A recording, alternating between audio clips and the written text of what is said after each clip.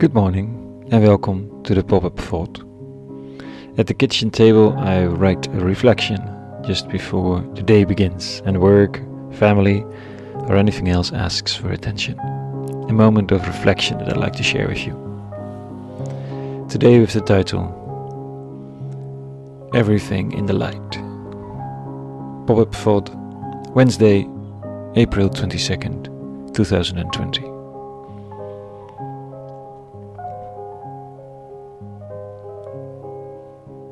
He's an artist somewhere in the United States, and I don't know how he got the idea. Maybe he doesn't know either. But what he did was this. He sent 100 blank postcards with his own address pre-printed and a stamp to 100 random people. He asked them to anonymously put a secret they had never confessed to anyone on the blank side in a homemade work of art. To his total surprise, he got all his cards back within a short time, and he got more. Apparently, people had talked about it and wanted to join in. He published the cards online, and now his project has been running for years. He started to publish books in which cards are printed page after page. They've already been published in several countries. The series online is endless. More than 500,000 secrets, meanwhile. It's beautiful. It's touching, it's sad, it's healing, it's stupid sometimes. But the need to uncover the secret is great. Crazy actually. It's like we're hoping that when something comes to light, the judgment will be softer. It's like we're harder on ourselves, more ruthless, than we think the world is. But we don't know for sure, so the confession is anonymous. Yeah, it's just to get things off your chest, you might say. That's true. But then why does it help? If you thought the judgment of the world was harsher, it wouldn't relieve, probably. Do we have any suspicion that the light's judgment is milder than the conclusions we draw when our doings, feelings, inclinations are still in the dark?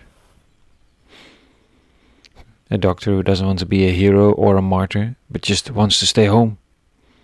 Someone who confesses that she steals at work.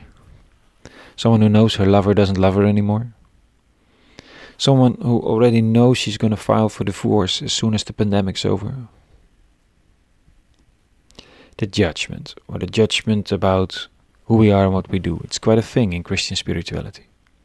Peter with a list of our deeds at the gate to heaven. Or the great book opened by the divine old man with a beard, who looks at you harshly over reading glasses, and then he may or may not send you to hell. Medieval thoughts, I guess, emerged out of fear or an attempt to keep people in line. When you hear Jesus himself, another image emerges. This is what he says this morning.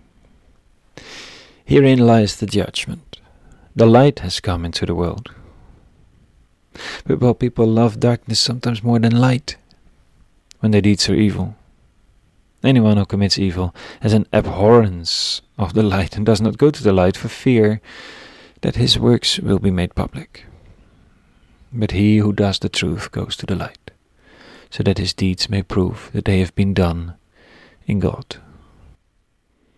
Judgment in Christianity always seems to be a self-chosen judgment. A choice to stay away from light and space, because you choose not to trust yourself to it, mistrusting the good things because it might expose you. Rather demolish the whistleblower than change the company. Rather lock up the journalist than change your ways. I don't see a man with a beard on a cloud or Peter with a list. I'm just wondering if the light can bear what my choices are, or whether I can bear the light at my choices. And very often not. Whether it's pointless Netflix evenings, when you in the meantime say to everyone that you're busy, or pious words when you doubt whether you believe in them. There's so much. And the fascinating thing about Christianity is that it doesn't ask whether your choices can bear the light. Then we'd all have to be afraid a bit, I fear. Our inner critic is usually quite sharp, Question is whether we are willing to make choices. Ask for forgiveness, change, express our desire for change. That's all. The light is just a threat to our hassle in the same darkness. It's then very easy to dismiss the light as something bad, because then things can go on. The only question Christianity asks is to keep recognizing the light as the good, and to align my heart, my considerations, my choices more and more to it. More and more space, more light, more and more opening up hearts and hands. We are not perfect, we do not become perfect, but let's open the doors a tiny bit. Let the light in slowly.